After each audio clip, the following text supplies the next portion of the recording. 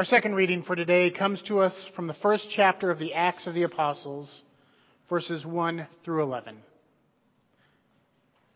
Theophilus, the first scroll I wrote concerned everything Jesus did and taught from the beginning, right up to the day when he was taken up into heaven. Before he was taken up, working in the power of the Holy Spirit, Jesus instructed the apostles he had chosen. After his suffering, he showed them that he was alive with many convincing proofs. He appeared to them over a period of 40 days, speaking to them about God's kingdom. While they were eating together, he ordered them not to leave Jerusalem, but to wait for what the Father had promised. He said, "This is what you've heard from me. John baptized with water, but in only a few days you will be baptized with the Holy Spirit." As a result, those who gathered together asked Jesus, "Lord, are you going to restore the kingdom to Israel now?" Jesus replied, "It isn't for you to know the times or seasons that the Father has set by his own authority. Rather, you will receive power when the Holy Spirit has come upon you. And you will be my witnesses in Jerusalem, in all Judea and Samaria, and to the end of the earth." After Jesus said these things, as they were watching, he was lifted up and a cloud took him out of their sight. While he was going away and as they were staring toward him, suddenly two men in white robes stood next to him. They said, "Galileans, why are you standing here looking toward heaven? This Jesus who was taken up from you into heaven will come in the same way that you saw him go into heaven." This ends the reading of God's holy word. May God add many blessings to the hearing of it. The grass withers and the flowers fade, but the word of the Lord endures forever. Let us pray. Gracious and loving God, we've come into your house and gathered in your name to worship you. Enable us to hear your call in our lives. May the words of my mouth and the meditation of our hearts here together be found pleasing and acceptable in your sight. Our Lord, our rock, our Redeemer. Amen. Friends, this week has been a week of holidays. Today is Mother's Day. Yesterday, as I shared with the children, was Derby Day in Kentucky. And if you've ever been in Louisville, or if you've never been in Louisville during the Derby, you don't realize what a big idea and big event it is. Friday was Oaks Day in Derby, which is a smaller race, but they still let the children out of school for it. I mean, in Kentucky, they let children out so they could learn to drink bourbon, gamble, and bet on horses. And then Thursday was Ascension Day. And Ascension Day is the day when it's 40 days past Easter, and we celebrate Christ rising up into the heavens. And every year when this comes around, pastors struggle. Do I stick with the lectionary? Do I talk about Ascension Day? And it's like, how much do I like the lectionary text? And then Ascension is kind of problematic. A few weeks ago, I was in Little Rock, Arkansas. In a couple of weeks, I'm going to be in Atlanta, Georgia for a conference. And both places I flew on an airplane. And this is something that most of us, if not all of us, have done. We have all been on an airplane.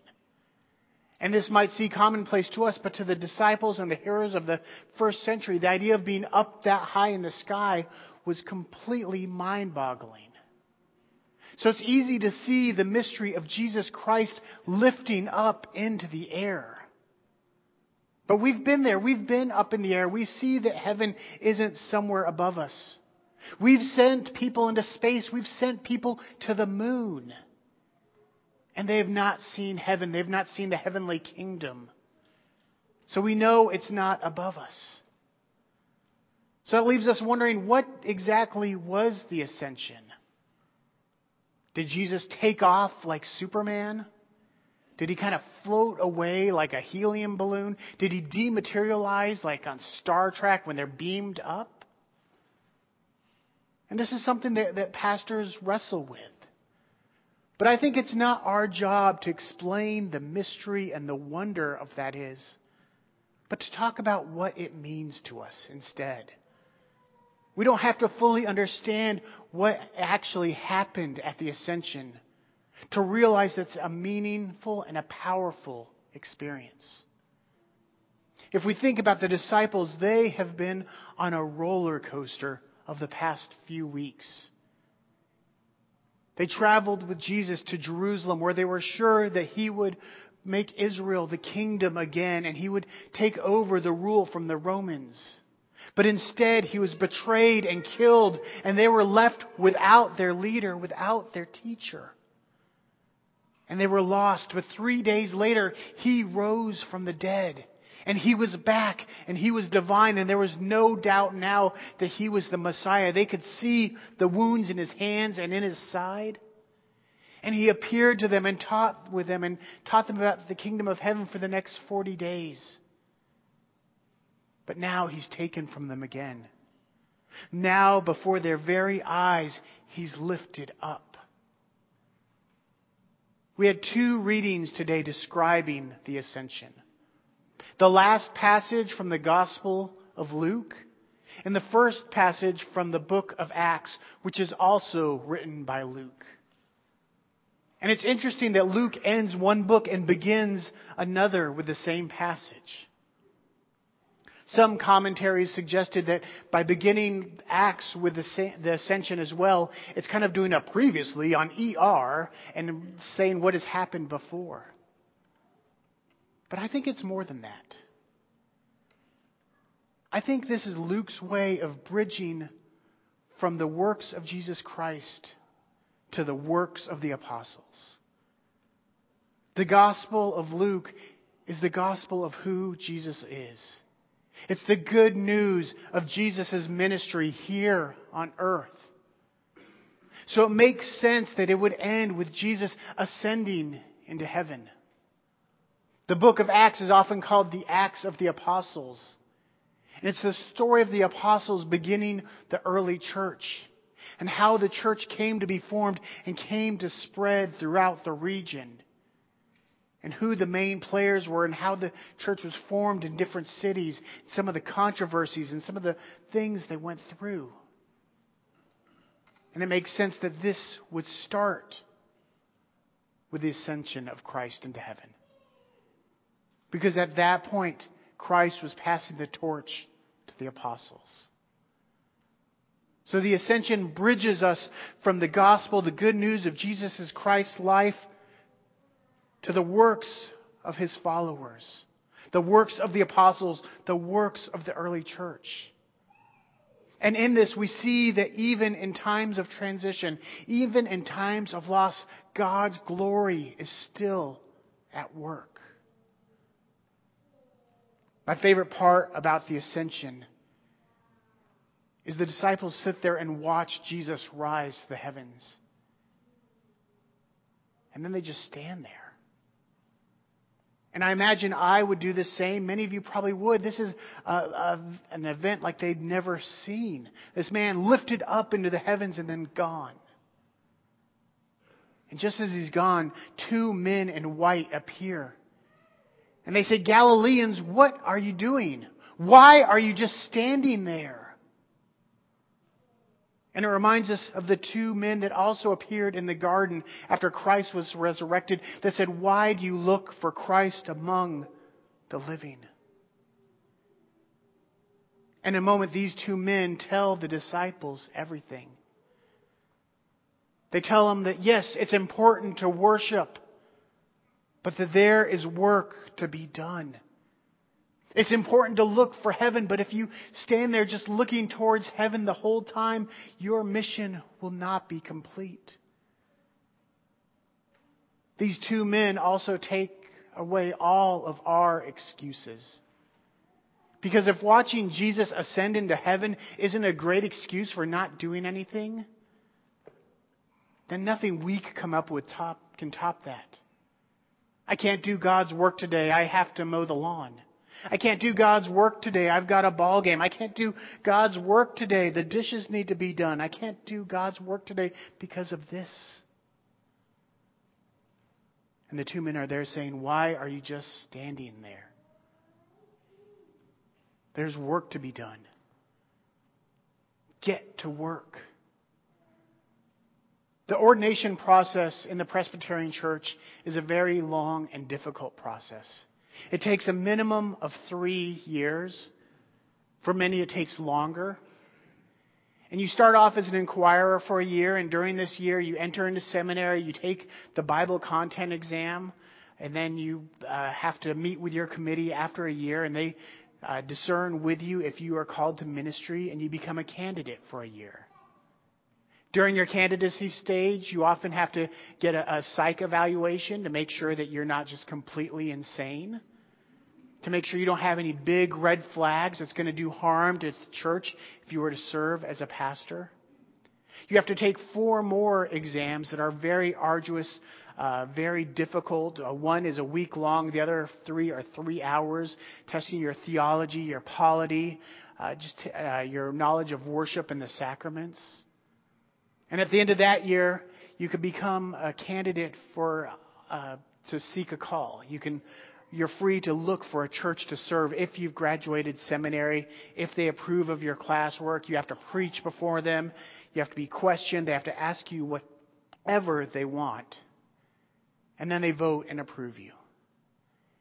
And I'll never forget going through all these stages and finally being certified, ready to seek a call, being told, Chris, you are prepared for ministry. Go out there and find a church. And I went home and did nothing. And the next day I did nothing. And they said, you've got your PIF, your personal information form together.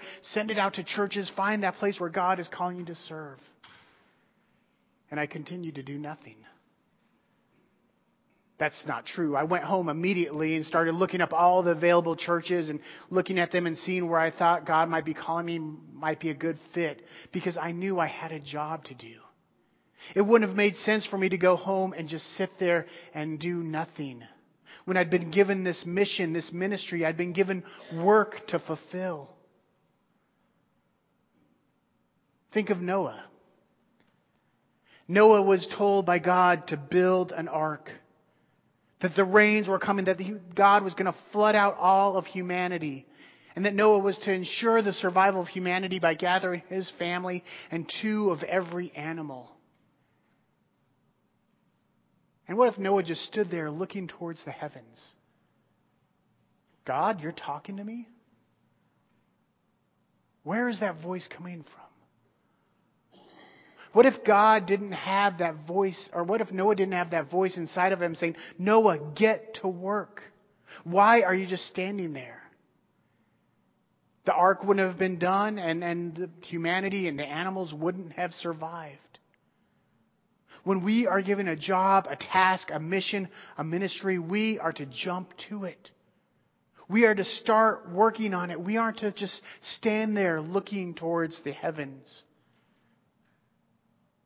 When we have a calling, we need to live into that calling. Today we are celebrating Mother's Day. And Mother's Day began in the 1850s with Anna Reeves Jarvis. Her daughter Anna Jarvis wanted to honor her mother's work. And Anna Reeves Jarvis in the 1850s started Mother's Work Day clubs. And these clubs were tasked with providing medicine to the poor, for inspecting milk for children, to providing nursing skills to the ill, to providing shelters for children with tuberculosis. And she made this her calling and her passion. And as these clubs grew and built and spread, something terrible happened. The states declared war on each other. And our country was plunged into civil war. And Anna Jarvis saw brother fighting sister, neighbor fighting neighbor, people at war with each other. And she got the clubs together. And she said, no matter what, we are called to something greater. Let's not let this get in the way of our friendship, of our ministry, of our work. And they vowed to rise above the conflict. And these clubs came together and they nursed soldiers from both sides of the conflict.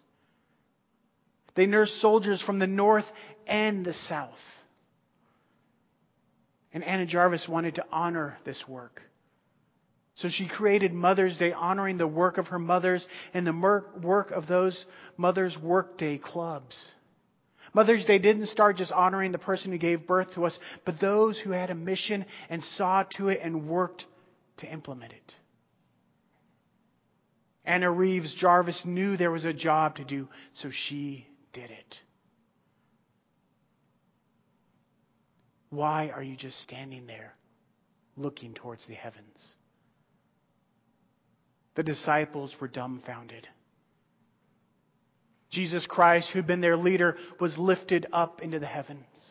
And the torch had been passed from Christ to the apostles, to the church, to the body of Christ. And we are the body of Christ. We are the eyes and ears of Christ. We are the mouth of Christ, speaking of God's love and grace and God's gospel truth. We are Christ's healing hands reaching out to the world. We are Christ's feet walking forward into this world, sharing God's love. We are Christ's heart. We are Christ's voice. And we assume Christ's mission. We assume Christ's ministry. So people of the United Parish of Bowie, why are you just sitting there? Why do you just look towards the heaven? There is work to be done, and it is on us to do it. Amen.